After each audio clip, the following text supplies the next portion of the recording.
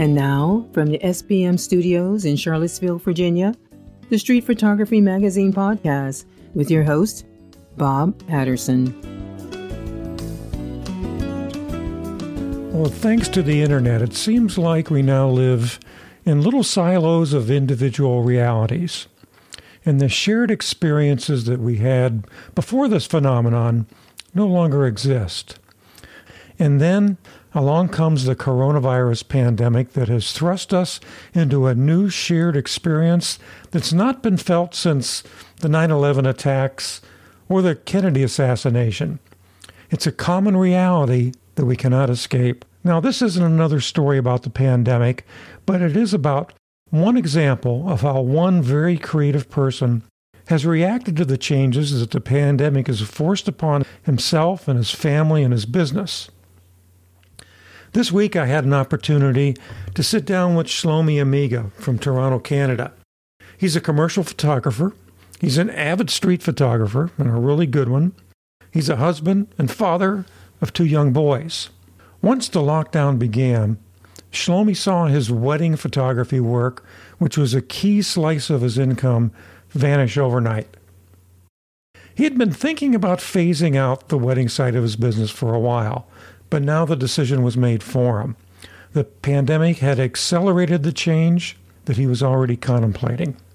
The extra time has given him the mental space to develop the studio side of his business and find new avenues to be creative. For example, Shlomi has applied his creativity to video by creating a new YouTube channel called Nerding Out on Photography. In his first segment about street photography composition, he uses a few examples of his own work to help the viewer create a mental picture of interesting visual elements to recognize on the street. He did a brilliant job of making an abstract concept real and memorable. And this is no small feat. You know, change is inevitable. And the pandemic has accelerated change by a factor of, 10 times, 5 times, you name it. But sometimes sudden change works out to be a good thing. It requires us to make difficult decisions and take action that we would normally avoid. And maybe the constraints that we've had to endure over the past 9 months will result in some new creative ventures that we wouldn't otherwise have considered. So I hope you enjoy the conversation that I had with Shlomi Amiga.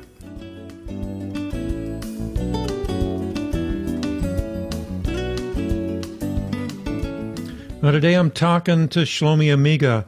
If you've been following our magazine or our podcast, I'm sure you've heard of the guy. He's been with us several times, and he's a commercial photographer located in Toronto, Canada, Toronto, Ontario.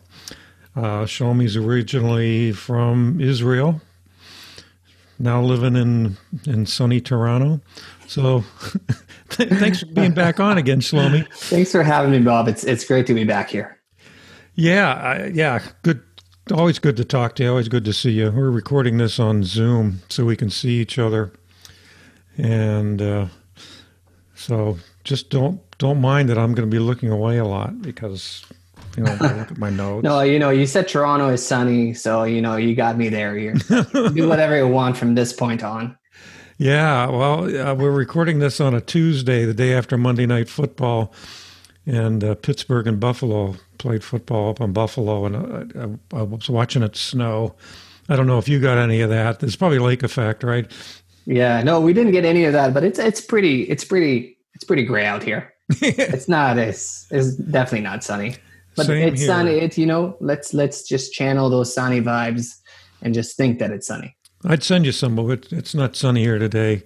It's raining cats and dogs. Oh, yeah. Yesterday, a little bit different. It was 70 degrees. I was out riding my bicycle. Wonderful. Okay. That's great. I still have a hard time getting used to that. Middle of December and I'm outside. Yeah, it's been a bit all over the place here too. But not complaining. I'm not complaining about the warmer days. It's been great to be out. That's right. Take it. So Shlomi, we've all been affected by this pandemic thing, and we're not going to dwell on the pandemic, but that's, it's affected all of our lives and how we work, particularly photographers like Shlomi, who makes a living, or a good part of his living, photographing weddings. And by the way, I think some of the best street photographers I know are also wedding photographers because it's so similar. But anyway, that went on the back burner for probably a year. Yeah. So, you have to do other things. And so we just want to talk about, just readjusting our lives, staying creative. And so I just want to catch up with Shlomi to see what he's up to. He had sent me a video he made that I want to talk about, an educational video about composition and street photography, which I really liked a lot. But we'll get into that in a minute. So anyway, so how has this thing affected basically your business?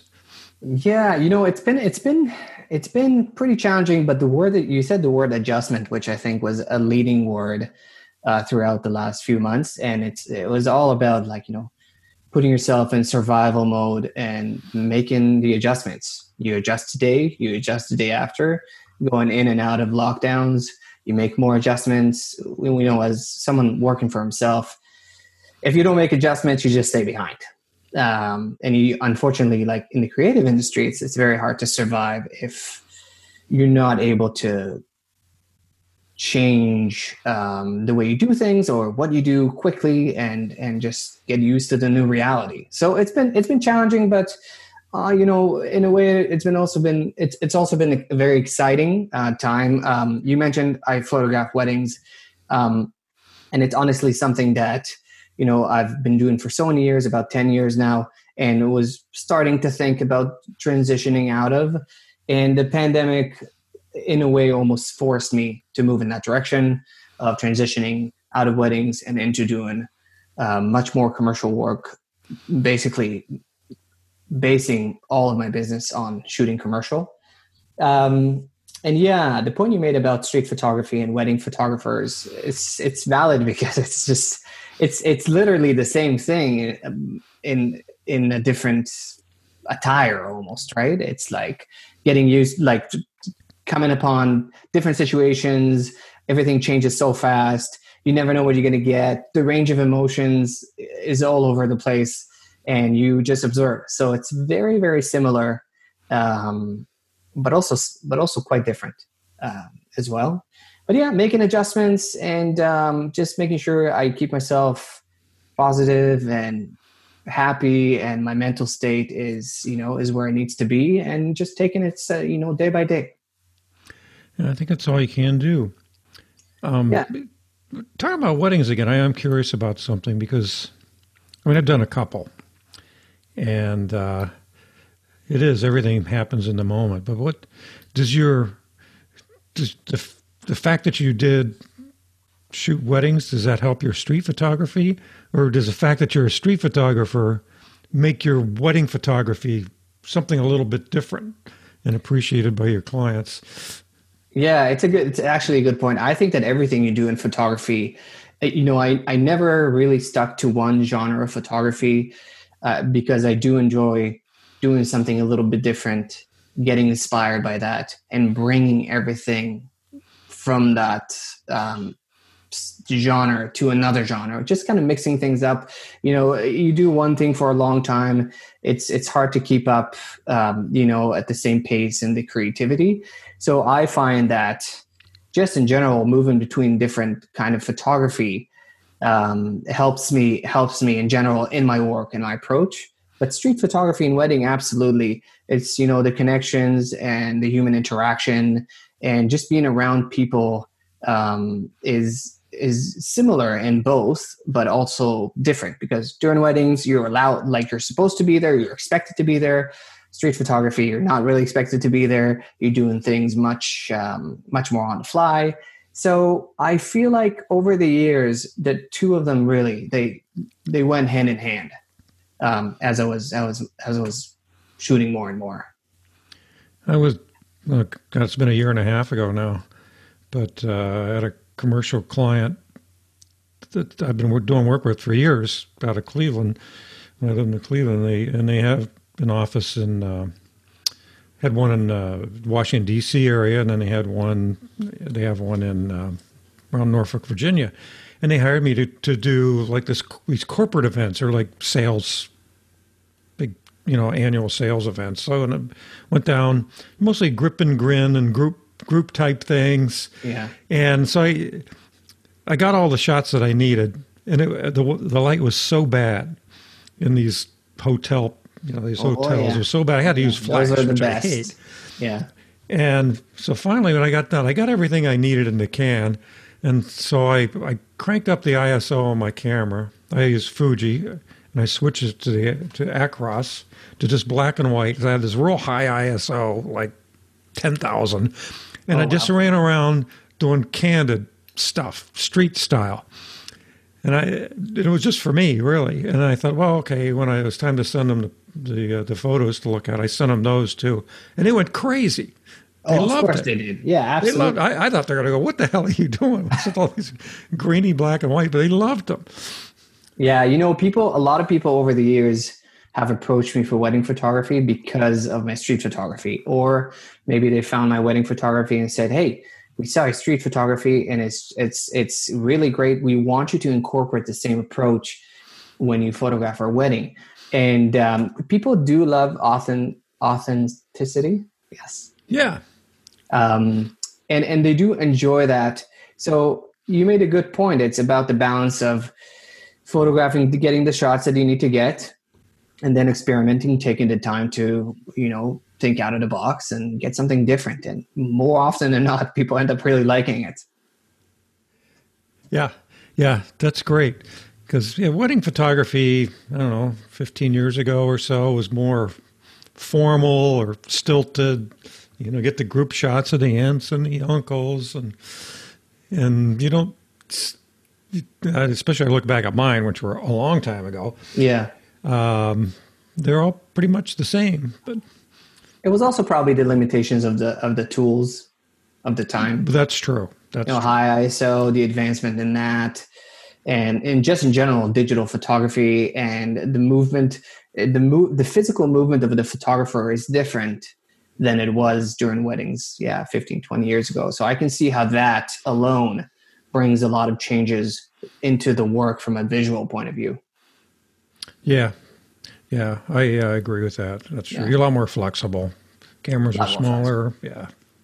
Yeah. And it's good to know that you're shooting Fuji. I don't think I knew that, but I'm a Fuji shooter too. Yeah, I knew you did. Yeah, that's I sold all my Canon stuff several years ago. I had a lot of nice L glass. Sold in about 30 seconds. Yes. Yeah. But so what do you? I mean, are you using all Fuji? I thought maybe you used something different for your commercial work. Nope. I have a Fuji X-T2, I have Fuji X-T4. For street photography, I actually don't use these cameras. I have a Fuji X100T and I have a Leica M6. But I use them for all of my commercial gigs, whatever goes anywhere at any size for any kind of client. I've never looked back after the switch. Those cameras are just, they're great. I love them. That's good. That's good to know. The last group, webinar we did, I was talking to Shlomi about this before we started. It wasn't planned that way, but all three photographer guests were Fuji X photographers. I'm not surprised. Official Fuji X, yeah. So I'm not surprised. There's something about the way they design those cameras that is very intuitive, and it makes the shooting experience just different. Yep. It makes it so much more fun to just be in it and do it and actually do it. That people appreciate that. Yeah. I tell you, not too long ago, I started being. Every now and then, getting a case of gas, gear acquisition center. It happens. I started thinking about getting the Leica Q. Oh yeah. Is that going to make me any better? No.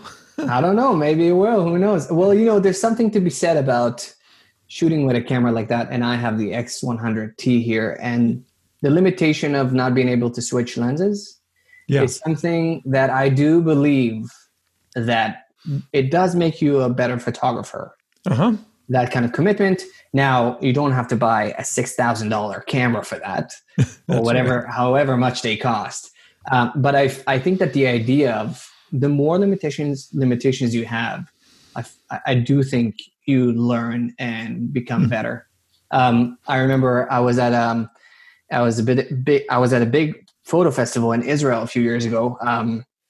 I forget the name of it. I think it's called Photo Israel. Beautiful, beautiful collection of work by people from all over the world. In any case, I was walking around. I had my Leica M6 on me, and this guy approached me and said, "I see you have a Leica camera. Why do you have it? Like, can you tell me why it's so good and people like it so much?" And I just didn't know what to say, because all I could say to him, I turned to him and I said, "Well, I think it's really great because it doesn't really do much. There aren't any options to play around with. It's just 3 things that you set up, and everything else you just have to think about. Everything else is in your head." So the limitation of options and the simplicity in those cameras sometimes does force you to, doesn't force you, but does improve you as a photographer. That's true. And he didn't expect that, by the way. He was pretty disappointed by that answer. Like, "Aren't they very expensive?" I said, "Yeah." And he said, "It still don't do much?" I said, "No." No, it's up to you. Yeah, there's nothing to it. Yeah. But obviously the quality of the glass is, And you know what? You can do that with a Fuji or a Sony or whatever too. Just stick to the basics and forget about all the other stuff. Yeah. You want to hear something funny? I was on the hunt a few months ago for I think it was a 64 32 megabyte SD cards. Uh-huh. So I can throw it in the camera and have about 36 exposures. Yeah. So I would say to myself, okay, I'm going out to shoot. I'm throwing this card into the camera, and I'm not taking anything with me. That's it. So it's a little bit, if you know the Leica what's the name of the Leica camera without the screen? It's like sort of like a limitation added by you. Anyways, I enjoy that. Yep. Limitations. Yeah, Leica MD, that's the camera without the screen. It's definitely a dream. Well, speaking of constraints. Yep. I mean, we're constrained like crazy right now, I guess. Well, even before we get into that, what are the limitations like in Canada? Here in the U.S., we're so like into ourselves. We don't think about anybody else around the world and what they're going through, even if they're a neighbor, 50 miles away across the border. Yeah. Things are bad here. Yes. COVID-wise. Yeah. I don't have to tell you that. How is it there? Are you under like a super lockdown or are things so good case-wise that you've got a lot more freedom? No, I think it's somewhere in between. The numbers have grown over the last month or so, or month and a half in Canada. So things are tightening up back again, unfortunately. And we are getting a few more restrictions from the government. So when it comes to indoor places, capacities, and working in crowded environments, we are more restricted than we were 2 or 3 months ago, because the numbers went up. But still, I think they're looking for a way to restrict people with the minimum amount of damage to the industry and economy. So, they're not going back to the lockdown that they did in the beginning when nobody knew what to do. Mm-hmm. It's sort of like, a new version of it that is ever so slightly more accommodating, and you could get by a bit more easily if you think outside of the box and you find some solutions. What about schools? Are schools open? Are your kids going to school? So actually, I live just outside of Toronto, and from a COVID perspective, we're outside of the restriction, the higher restriction area. So where I live, suburb of Toronto called Oakville, it's the schools are still open. So my boys are going to school and daycare. In Toronto, I am not sure. I think that people are still sending their kids to school, but I don't want to say something I'm not 100%. Okay. But for you, okay. So your kids are out of the house for a little while. Yeah. So that is the kind of freedom that, we didn't have much of when everything started. So it's at this point, like, I'll just take whatever. Kids are out of the house. It's already a big win. I love them and everything, but we also need to make a living. So how are you dealing with this restrictions just photographically? What are the constraints? Like you said, with the X100. My studio is in Toronto, by the way, Bob. I don't live in Toronto. I live outside. Yeah. My studio is in Toronto. So when it comes to working in the city, You're there. Yeah, I am experiencing the restrictions. So, yeah, I'm just trying to find ways to either create new work that is allowed to be produced right now. If it's shooting outside or the specific types of photography they allow now. I'm working a lot on client relationships. And just in general, wintertime for me is a lot of business development. Mm-hmm. So I'm polishing stuff like my website, portfolios, working on my archives. And most recently, another creative adventure, which is that YouTube channel that I told you about. Just looking for different outlets to keep the juices flowing, maintaining creativity, so I don't have to go into that COVID funk that a lot of us were in back in March all the way to, I think, the summer. A lot of people were in the dark. Yeah. So what are you doing with the YouTube channel? Yeah. So the YouTube channel is something that I've been thinking about for a long time now, but never had either the time or, the ability to put it together. But it's a photo YouTube channel. Surprise, surprise. But I'm trying to tackle that with a bit of a different approach. YouTube is an incredible resource, and I have learned so much over the years just by looking at other people's videos. But specifically for what I'm going to put out there, it's going to be photo content with a focus on, conversations and not so much technical. I don't want it to be technical because there are so many people out there that do it way better, and I'm just going to get bored. Technicality is great to have in your pocket, but it's not something that I want to spend an hour talking about. Yeah. It's going to be much more sort of conceptual and, dive into subjects that are not explored enough online.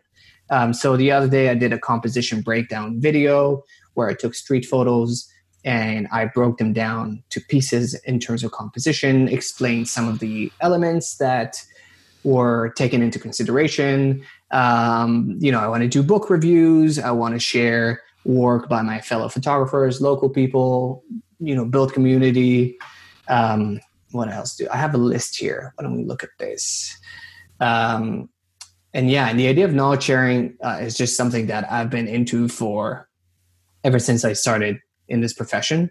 I teach at the University of Toronto, and I do a lot of one-on-one sessions with people and mentoring. So it's almost like a natural progression in what I do on a daily basis, just a bit of a different platform. And it's a creative outlet for me, and I just really enjoy that stuff.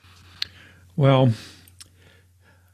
I really like, Shlomi sent me a link to his first video, and it was on, like you said, it was on composition for the street.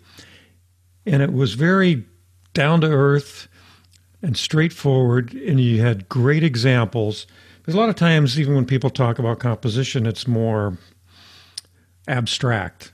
Yeah. This is the exact opposite. And personally, I found it very helpful. You broke it into 3 chunks. So to make it very understand, must be your university background doing that. And then you had some great examples. Thank you. Yeah. It's and it was funny.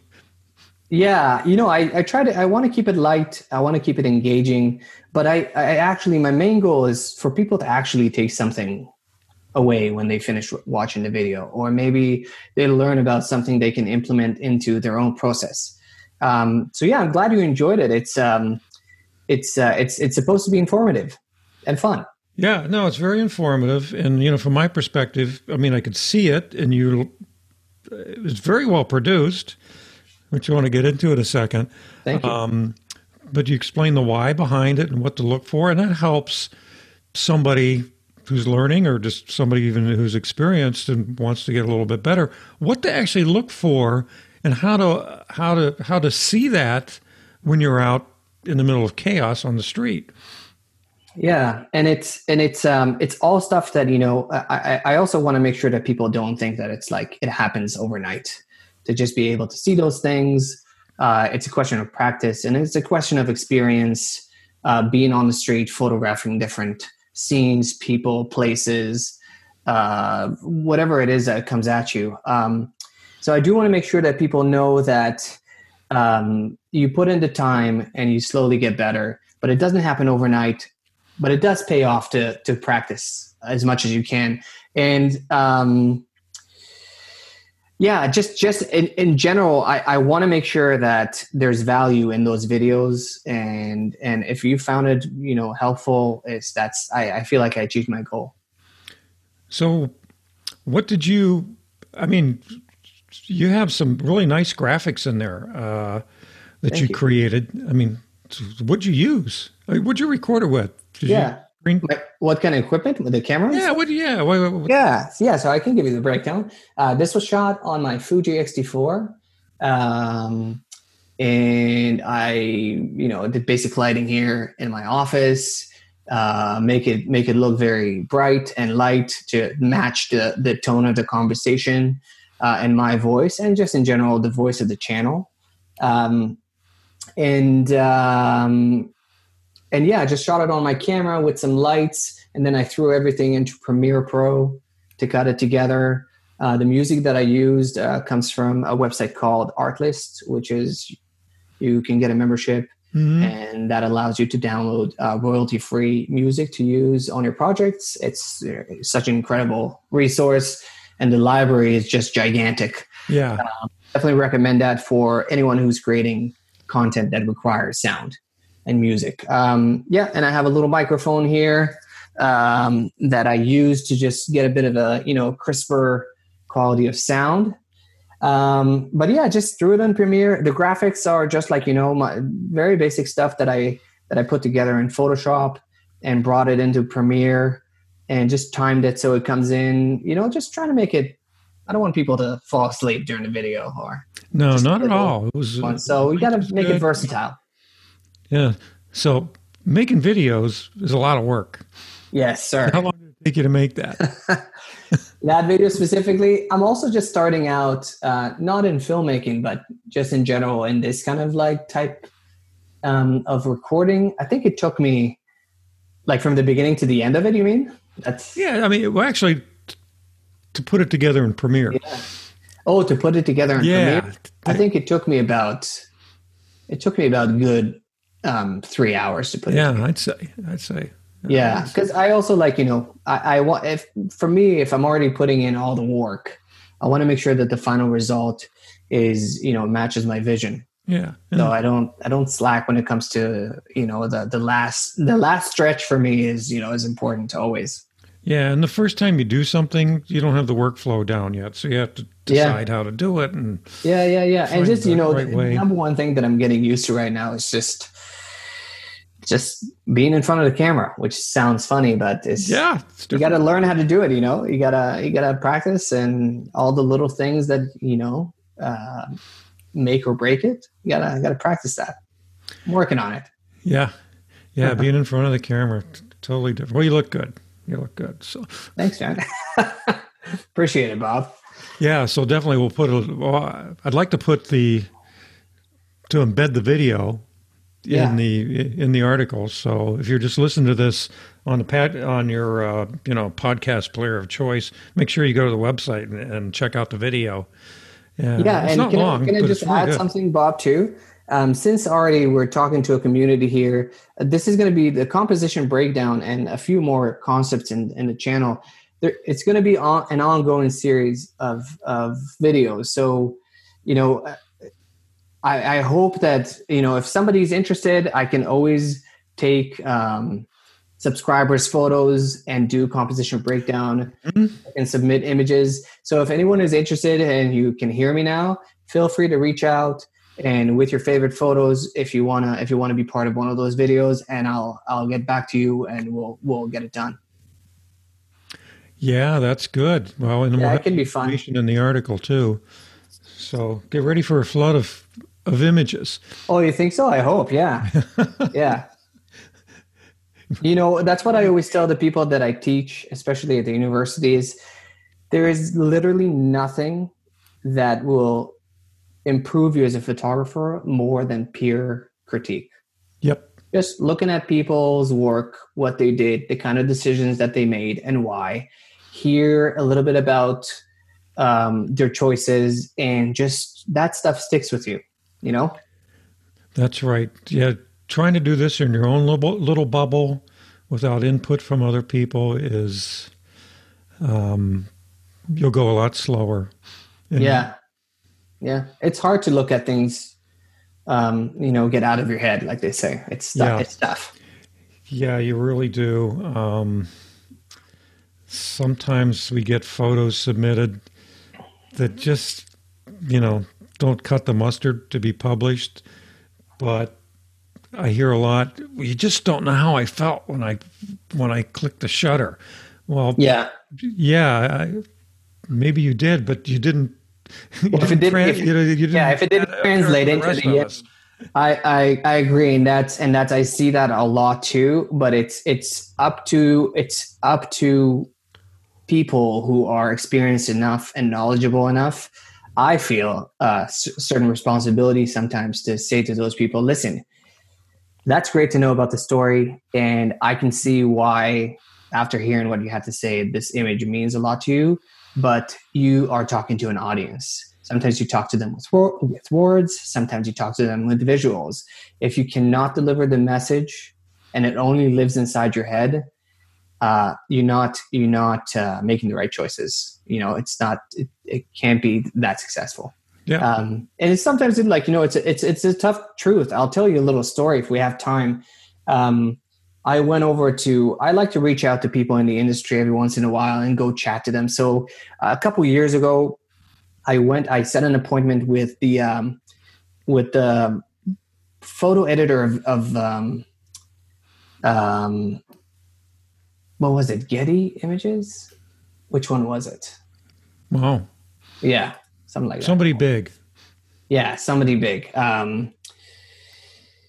So anyways, I went to see them in Toronto. No, it wasn't Getty. It was something else. But in any case, big dog in the industry. And I went to see him, and he was super nice. He took a look at my work, and I showed him this one project that I shot that I really, really loved. Took me a long time. It was a long-term project.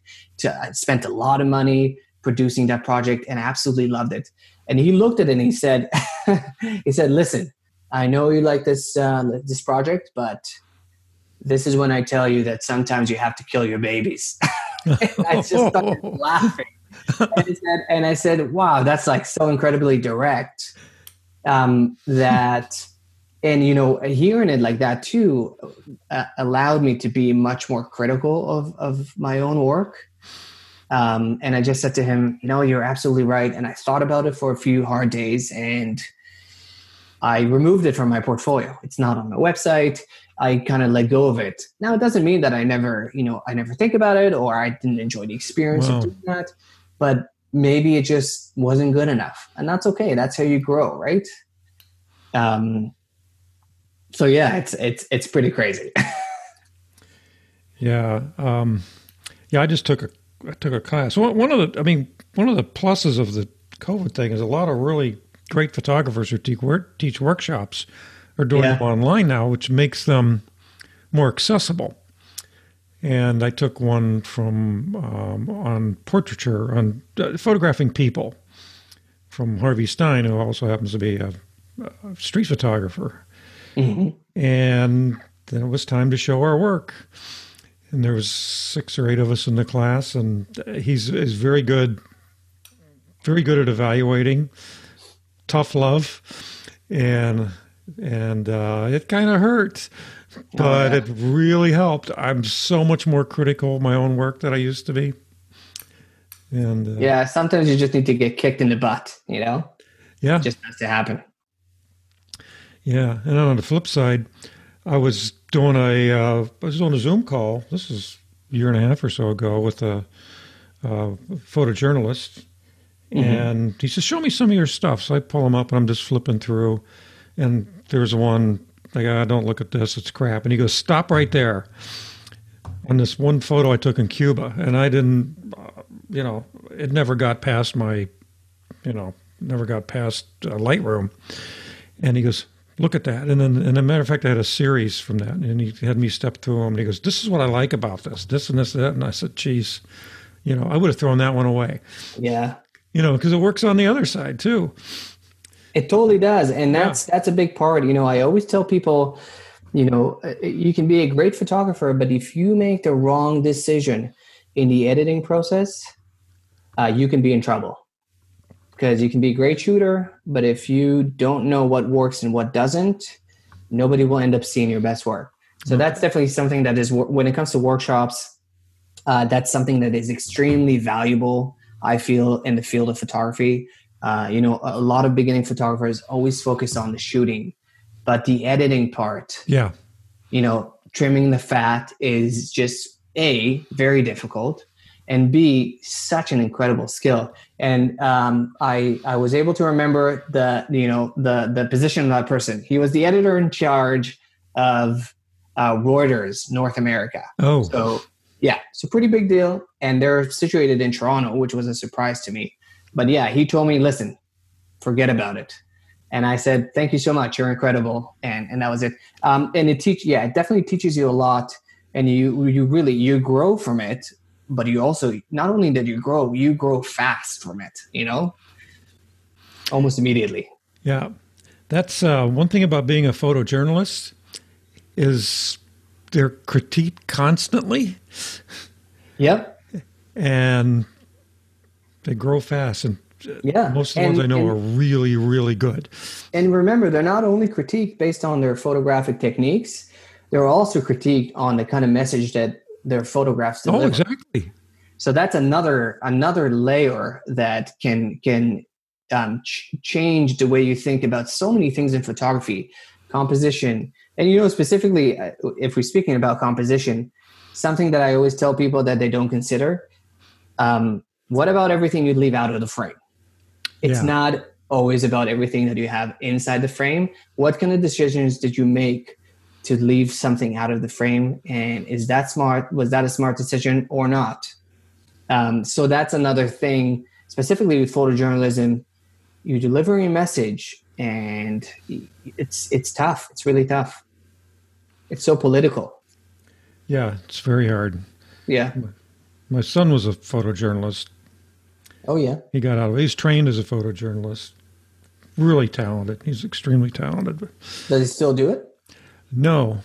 He did it for a year, and then that's back when newspapers were really cutting back, got laid off. Oh, yeah. And moved to Texas where his girlfriend lives, and he got a job running a studio.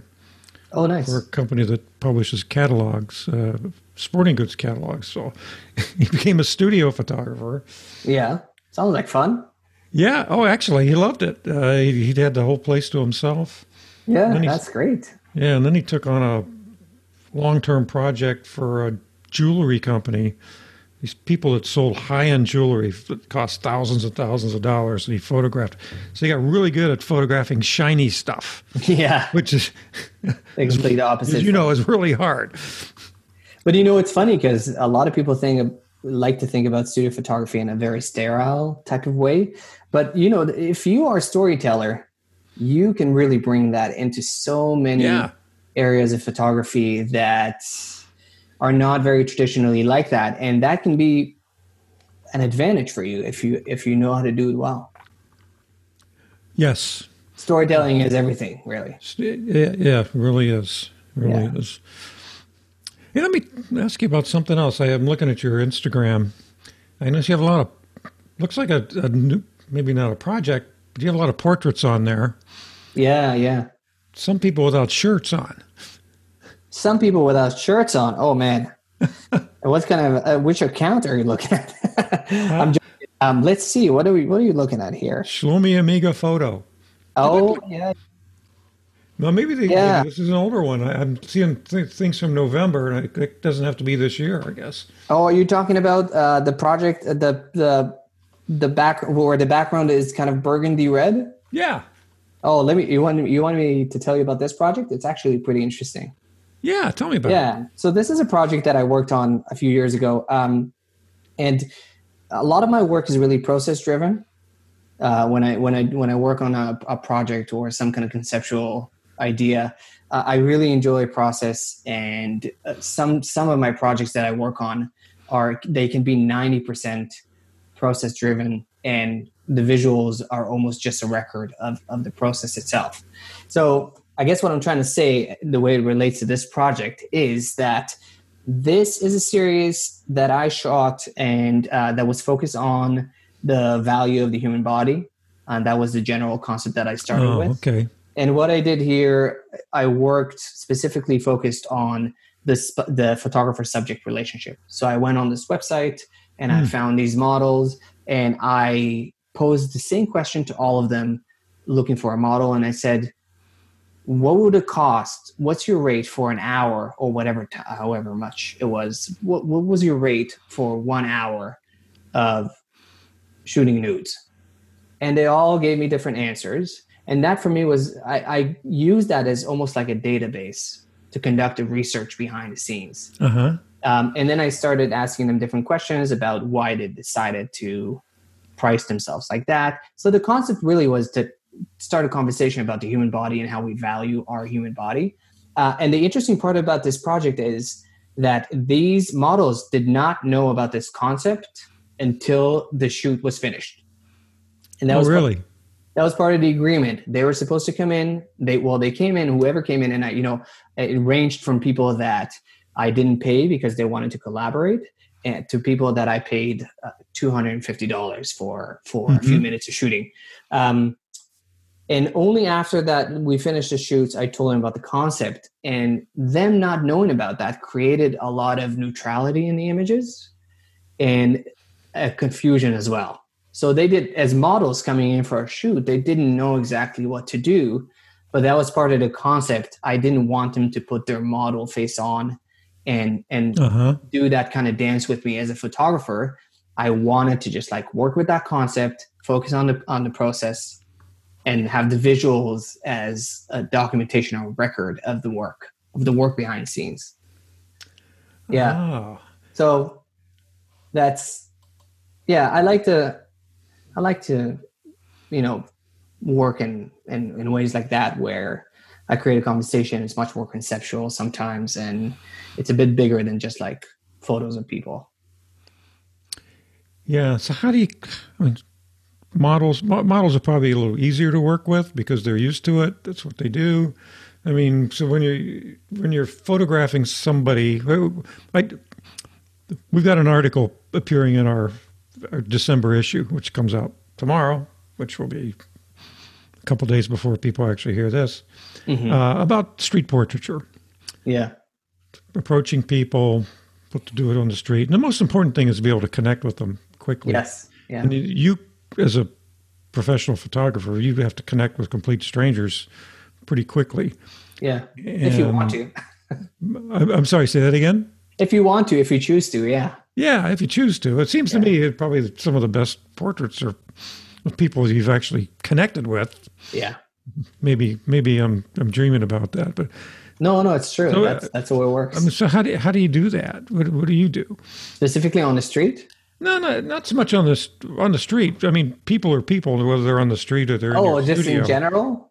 Oh, yeah. Okay. So, for me, it's all about portraits, it's all about the connection. Obviously, if you give two photographers cameras and ask them to photograph the same person under the same conditions, they'll get completely different images. But for me, it's really spending quality time and showing genuine interest in the person. So if you gave me 10 minutes to photograph somebody, I will most likely spend about 8 minutes of just communicating, showing interest in who they are, trying to break some of the barriers we have as complete strangers. Mm-hmm. And when it comes to technical shooting portraits, I rather spend the larger chunk of time making that connection and a very short amount of time shooting, because shooting is quick. You know what you're doing, you have a vision, you know your light, you know your settings, you know what works, you know what doesn't. But that extra layer of that subject giving you something that is just, it's not just a blank look, it takes the portrait from just being like a standard like snapshot to like a driver's license. Yeah, absolutely. Right. So it's so for me, it's spending the majority of time and the bulk of that whatever situation just trying to connect with the person. I'll ask them who they are, what they like, what kind of music they like to listen to, and obviously as you get into a conversation, you can relate to them in some ways, and you just chat to them so you guys can open up to each other, and that's where it happens. Yeah, so you're not just staring at them with this clinical look, sweating, trying to figure out my aperture. Well, you're not going to do that, but no. Because it's uncomfortable enough to be a subject. Yeah, and the funny thing is, a lot of people will come to my studio and they expect to just like come in and sit down. Yeah. And they come in and, and I'll be like, how's it going? And, I'll sit on the couch and we'll have a conversation for a few minutes. And there's so much value in that, because when you get them in front of the camera, by that point, they are just so much more comfortable. Maybe you talked about a mutual friend that you have, or a mutual connection, or a mutual passion, or whatever it is. Mm-hmm. Once you start relating to each other, that relationship just starts evolving, and immediately they're not strangers anymore. So I really build my portraiture work on that, on connection with the subject. But I also know it's not easy. The people skills is something that doesn't come naturally to a lot of people. But for me, that's my shtick for sure. So what about on the street with really, really strangers? Yeah. Do you do much street portraiture where you're actually collaborating with the people, making a connection with them? Yeah, sometimes I do. I try to keep it organic and loose. I don't go out on specific days and say, I'm going to do street portraits. Mm-hmm. For me, it's photographing, doing street photography. And every once in a while, somebody will say something, or somebody will show interest in what I do, or maybe mm-hmm. there is eye contact. When those situations come up, I might approach a person and say, hey, I just got a really cool photo of you. If you give me your email, I can share it with you. Sometimes it works. Other times it doesn't work. People don't like that. And I completely respect that. Are you stalking me? Yeah. So it's really a fine line that we walk as street photographers. But if the opportunity arises and I see that there's some kind of spark of interest from the person in front of the camera, I'll just approach them and say, hey, can I take a quick photo of you? And so many times I've been rejected, which is you gotta learn to live with that. Yeah. But other times people would say, yeah. And then from that point on, again, we're talking about that snowball of connecting to somebody. So you won't find me just photographing somebody and like saying thank you and leaving, because I'm not really interested in that. If I chose to photograph somebody, it means that I am actually interested in that person, mm-hmm. and not only in a photographic way, but on a personal level too. So I'll take a picture of them. I'll ask them a few questions. We'll start chatting. What are you doing here? What are you up to? Where are you from? And that will slowly evolve into probably another small set of portraits after I chatted to them that are usually a bit more successful.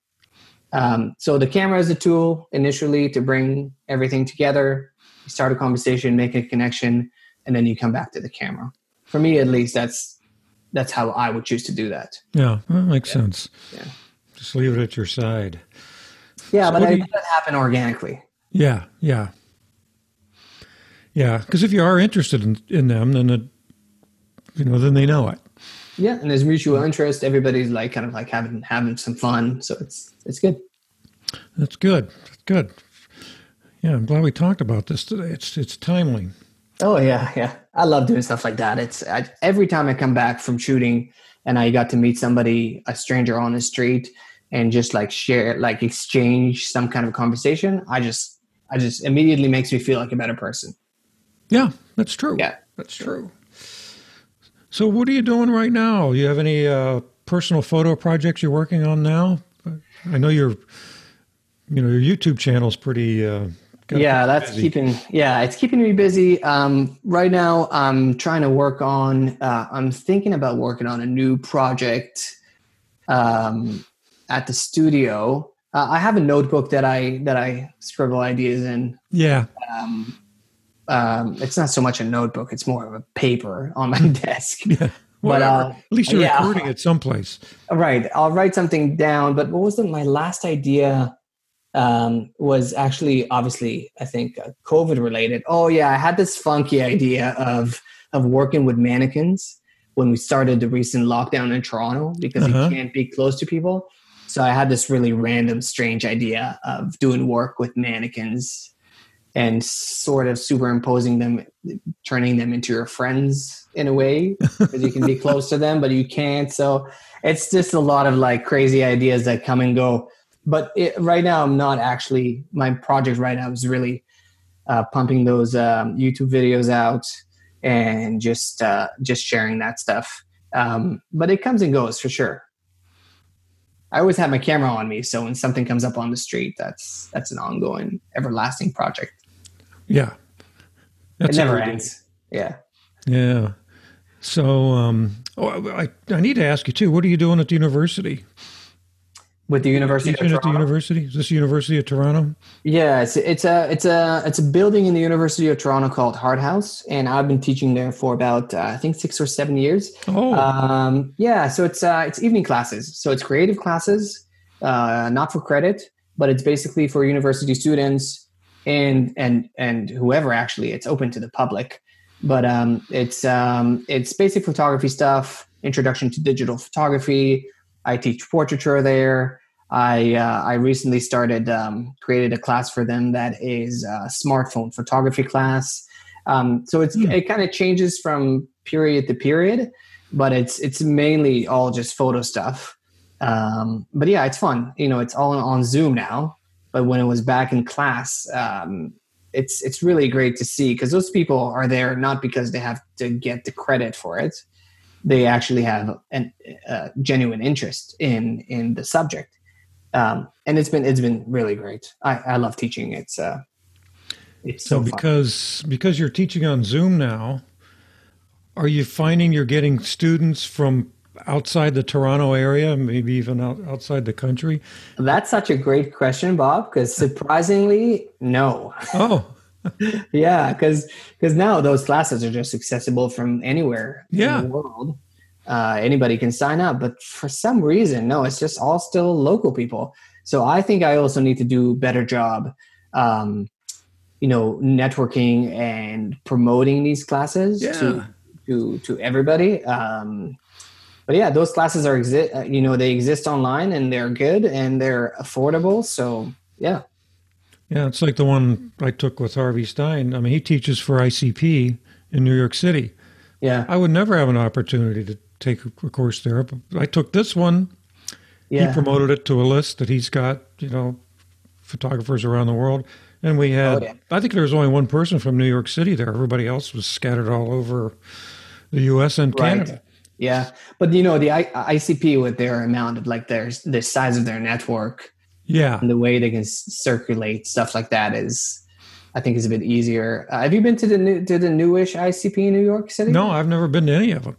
Oh, so yeah. So there was an old one. I think it was on 6th Avenue or something like that. Yeah. And then they moved it to Chinatown area. Oh, they moved down there. Oh, I didn't know that. Yeah. No, I love the old ICP. Every time I go to the new one, I don't know. It doesn't sit with me, that new location, for some reason. Man, you get around. I try. I love traveling, but yeah. Now, can you even come to the U.S. now? Here. I think Canadians can travel, But then you get into the whole like isolation thing and like isolate for 2 weeks or like it's silly. I hear you don't want us up there, and I can't blame you. It's not me specifically, but I think that the approach here is a little bit like that. Yeah, sorry about it. I like you a lot, but just stay where you are for the time. We're trying to keep things under control here. Yeah. Well, you got to come down to Virginia. Yeah, the next opportunity I have, I actually had a few trips planned this year to the States. I was supposed to be in Utah, Seattle, but everything just got shut down. Yeah. So, life. What are you gonna do? Yeah, nothing. What are you gonna do? You're just gonna move forward. So, All right. Well, Shlomi. Hey, well, thanks. Before we go, tell us where. First of all, tell us where people can find your YouTube channel. Yeah. So my YouTube channel is called Nerding Out on Photography. I call it Noop. I thought it was pretty catchy. And you can just find it on YouTube. Type Nerding Out on Photography. The channel icon is purple, so you can recognize it easily. Purple. And my website is www.shlomiamiga.com. You can find some of my commercial work there, as well as my street photography. On Instagram, you can find me at Shlomi Amiga Photo for commercial work, and call me Shlomi for my street photography work. List goes on. I won't bore you with that, Bob, but there are a lot of platforms, and you share what you have to share in the details, and I will. Hopefully people say hello. I'm always down to make new connections. So feel free to reach out, say hello, share a picture, and it's great. All right. Well, thanks, Shlomi. Thanks, Bob. I love chatting to you. So Yeah, same here. We'll see you next time, I guess.